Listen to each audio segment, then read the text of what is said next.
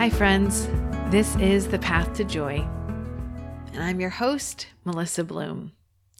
Not too long ago, I hosted a women's only retreat, and it was my very first one. I have to be honest, I was a little nervous. I did have an agenda, and I had all these plans, but the slightly anal side of me was rearing its head and feeling a little anxious that my vision wouldn't actually be played out in reality. And I had this strong vision of what I wanted it to feel like. And I so badly wanted to create a physical reality version of that vision for the women who attended. A few of the women did know each other. Most had never met. They came from all over the country, which was just an honor. And I held it in Pennsylvania, in the Amish country area of Pennsylvania.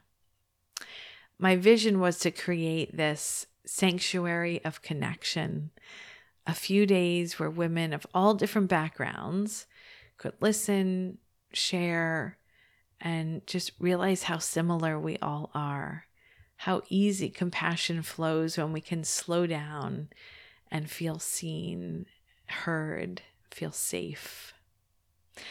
So I wanted to share with you some of my big takeaways from the retreat.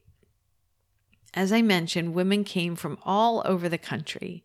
They had different life experiences, religions, political affiliations, and probably not a huge surprise, none of it mattered at all. We don't have to be the same to connect and offer compassion.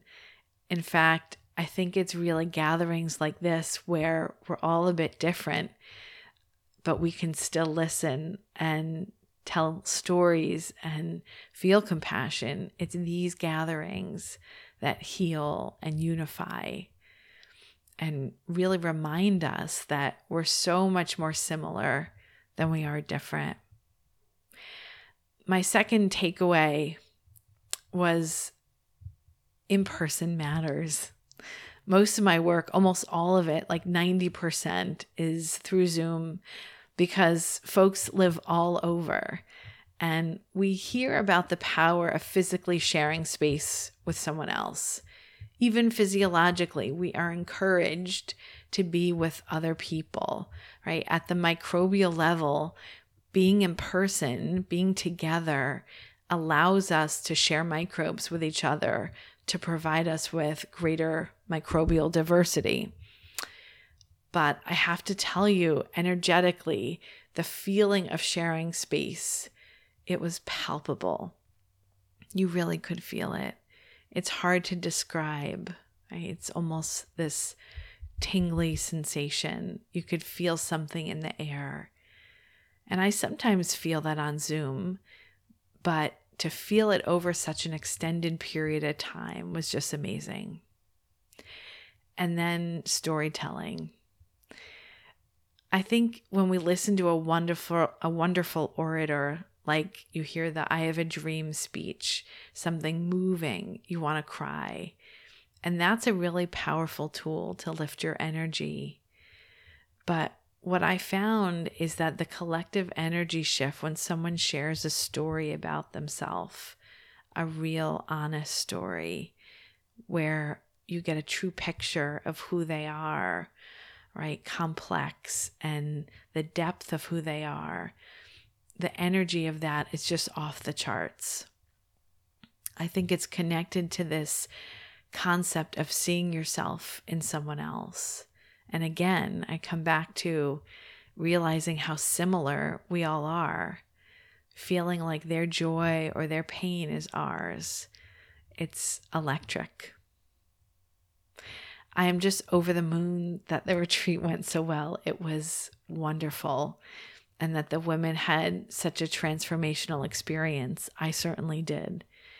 But for me, this opens up this bigger question around storytelling, compassion, and energy, right? This triangle of sorts that I'd love to explore even more.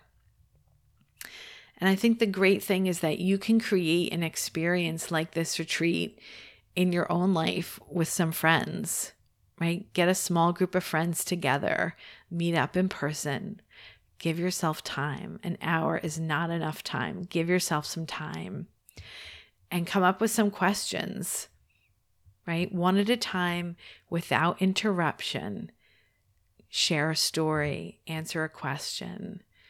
I think it's great to start with a short meditation before you begin sharing. At the retreat, we actually read a book together, a children's book, which is always my favorite. And that helped us soften and be more open to each other's stories. But you can totally do this with a group of friends at home. And if you are curious about some of my upcoming retreats, just send me an email. I'm happy to chat about them. It's connect@melissabloom.life, and you'll also find my email in the show notes. Thanks so much for listening, friends, and join me again every Tuesday and Thursday on your favorite podcast app for more episodes of The Path to Joy. Enjoy the journey.